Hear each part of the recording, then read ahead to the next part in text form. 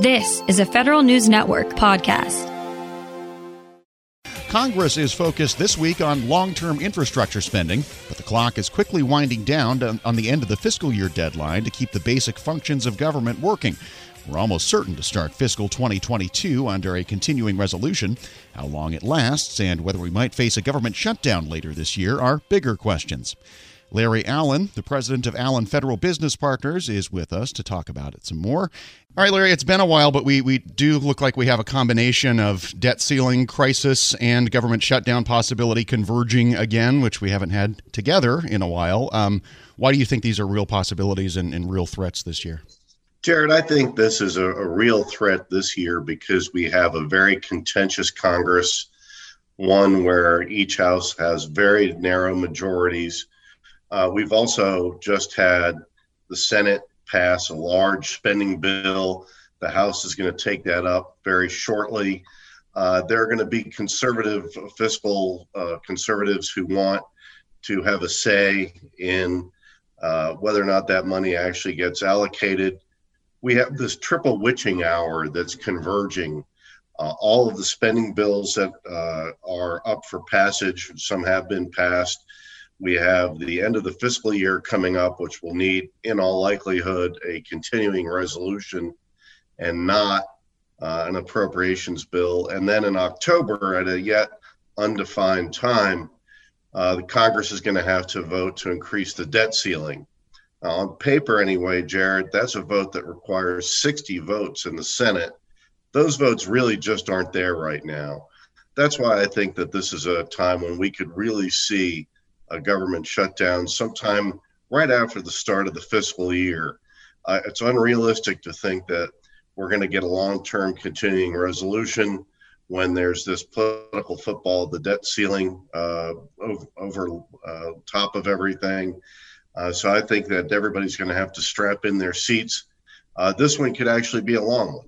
Yeah, I was going to ask you about that next. I mean, I think the conventional wisdom has been that we're going to be in CR mode for at least some time. But you think there's a realistic possibility that congressional Republicans may not even want to go along with a CR, or at least a long one? Jared, I think they're going to do a short-term CR probably at the beginning of the year because the debt ceiling vote, as I said, that's as yet untimed. We haven't really heard from the Treasury what the last day is before action is absolutely needed. That's probably going to drive how long a CR is, I think, in my estimation. So it'd be 2 or 3 weeks, and then that probably would see some CR tied to a debt ceiling vote. And that's where the fireworks really start. It's tough to say, but I think there's going to be an awful lot of desire to claw back some of the spending that the Senate's recently authorized and the House is going to have to go along with. This is a very tense time. There's not a lot of bipartisanship in Congress. You know, it's been several years since we've had a shutdown that's lasted more than a day or two, but this time we could have one, I think, for a little while. And as for appropriations, I'm not really forecasting an appropriations bill until the end of January at the earliest. Interesting. All right, let's move on to a completely different topic here, which is small business goals for 2020. As you write in the newsletter, government-wide, the goal was met, but some shortcomings when it comes to small businesses and hub zones. What actions can we expect agencies to take in reaction to falling short on those specific goals? You know, Jared, even though we're talking about FY20 numbers and we're almost at the end of FY21, I think we can expect these numbers that recently came out to drive spending into FY22 as well. That's particularly true on top of the administration's plans to increase small minority contracting by 50%. So what I'm expecting, where were the shortcomings? Well, they were in women-owned small business use and in hub zone use. Hub zone's been kind of a difficult target for the government to meet over the last couple of years, Jared, because it's tough to find a number of businesses that can meet the kind of strict criteria. Sometimes you're in a hub zone, sometimes the hub zone program works, and son of a gun, the place where your business is located no longer qualifies. So in that way, that's a program success, but other side, it poses challenges for meeting that hub zone goal. So I think we can expect to see federal agencies well into FY22 to focus on small minority business contracts, women-owned and hub zone business contracts especially. Whether you're a large or small business, this is going to affect at least somewhat how you go to market, who you want to partner with, agency acquisition strategies. So I'm advising contractors to pay attention to what's in their pipeline.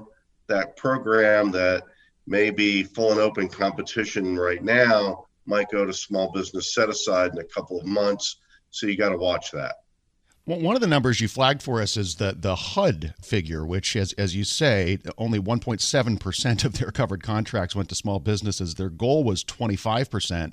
And I noticed SBA has adjusted their goal for this year downward, all the way down to 5%. Do we have any idea what happened with HUD? Was this some kind of weird COVID distortion? That could very well be part of it, Jared. It's very atypical to see an agency miss its small business target by that much. And it could very well have been something that had to do with market conditions, or it could very well have been that, HUD was going along doing acquisition and not really keeping their eye on the small business goal. Rest assured, they will be keeping their eye on that goal moving forward. What it looks like is that the SBA has had a conversation with senior HUD leaders. The HUD leaders have said, look, we probably were a little overly optimistic previously. Here's a somewhat more realistic target for what we can make. I would expect to see HUD work towards that 5% number, probably get some good oversight from Congress in helping them meet that goal. And then I would expect to see that goal revised somewhat upward in the out years. All right. Larry Allen is president of Allen Federal Business Partners. Larry, thanks as always. Jared, thank you, and I wish your listeners happy selling. Hello, and welcome to the Lessons in Leadership podcast. I am your host, Shane Canfield, CEO of WEPA. Today, I'm thrilled to be joined by Vice Admiral Cutler Dawson. Cutler has had an incredible career serving our country for 35 years in the Navy, where he attained the rank of Vice Admiral. And during his service, he had numerous assignments afloat and ashore, including Commander, 2nd Fleet, Striking Fleet Atlantic, and in Washington at the Pentagon and on Capitol Hill, where he was the Navy's Chief of Legislative Affairs. Immediately following his retirement from active duty in 2004, he became the president and CEO of Navy Federal Credit Union, the world's largest credit union, where he served for 14 years. Under his leadership, Navy Federal grew from 2 million to 8 million members. Phenomenal. Cutler, welcome and thanks for joining me. Thank you, Shane. You've had a fascinating career across both military and the private sector. Can you tell us a little bit more about your background and your professional journey? Well, I started out at the Naval Academy, where I graduated in 1970, and then, as you mentioned, spent 35 years in the Navy with 6 actual afloat commands. The first one was when I was 27 years old. I didn't know enough to be scared of anything, and it was probably one of the highlights of my career. And then after I retired, after 35 years, I went to work at Navy Federal Credit Union as the CEO, where I spent my next 14 years. I'm currently retired and enjoying life, and it's been a great run for me. How would you describe your leadership style, and how's that developed over the years? My style has been quite consistent. I believe, and I've learned this in the Navy, that you have to go to the deck plates to see what is going on. And you have to learn what your people do and how they do it, so you can help them to be better at it and more efficient and more productive. It's something that you need to do all the time. I remember I used to tell folks that you don't want to retreat to your cabin. And what I mean by that is the longer you're in a position, the less you think you have to get out and about. But that should be the opposite. You should get out and about more, because people change, situations change, and you've got to figure out a way to get to them and find out what they're doing and what you can do to help them. We'll talk a little bit more about your book, but I read it, From C to the C-Suite. Fantastic read. You talk about the deck plates in that as well. I would encourage everyone to get a copy of this and read some more detail about going to the deck plates. Cutler, who was the most impactful leader in your life, and what quality did you admire about them? I had numerous while I was in the Navy, but the quality that I enjoyed the most was the leaders that got to know me as an individual, and that they cared about me. And I could tell that they cared about me. And they were not only my leaders, but they were my mentors. And I remember one particular one, Bill Schiffer, when I had my first assignment at the Pentagon. I would go in to see him with my problem of the day. And I knew that he had numerous problems of his own, but he would stop and he would focus on me, and he would make me feel like I was the most important person in his world. And I tried to do that throughout my career, but really it's about caring for your people. Cutler, in reading your book, there was a quote you used to inspire those people that work for you. And it really got my attention. And it was, you are the captain of your own ship. I wonder if you can talk a little bit about what that means and how it was useful to you and the leaders you were developing. Absolutely. What I mean by captain of your own ship, when you are the captain of a ship, sometimes you're in the middle of the ocean and you don't have anybody to turn to make decisions.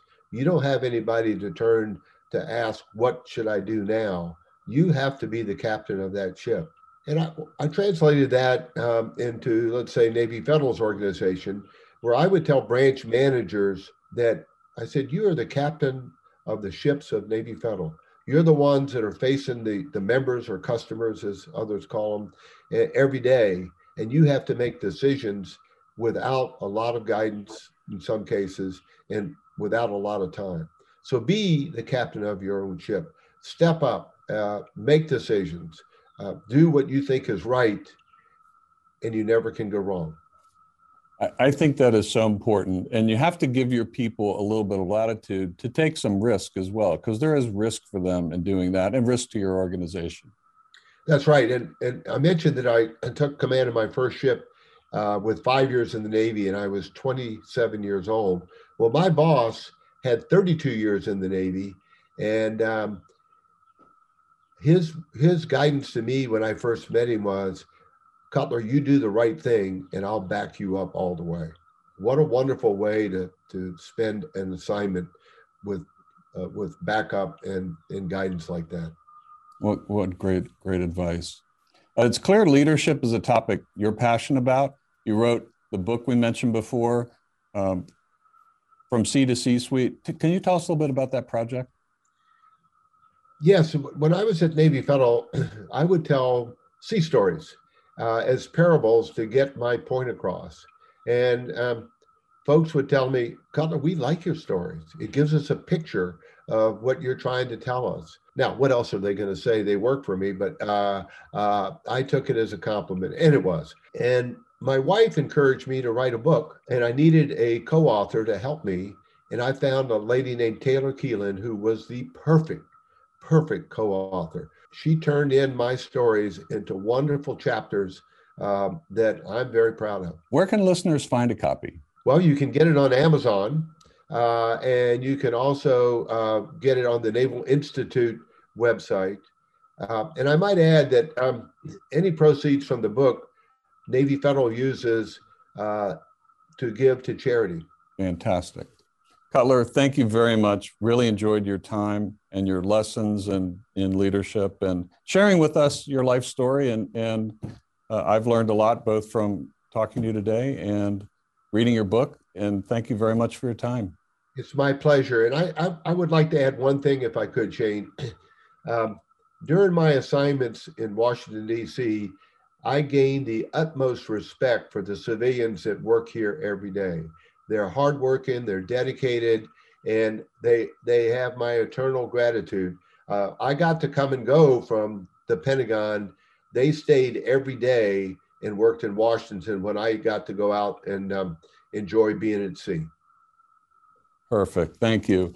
Yeah, WEPA serves civilian federal employees, but your comment is well taken, because the interaction between the two is continuous, it's nonstop, and it's critical. So the career civil servants, as well as career military, our country would not be where it is today without them.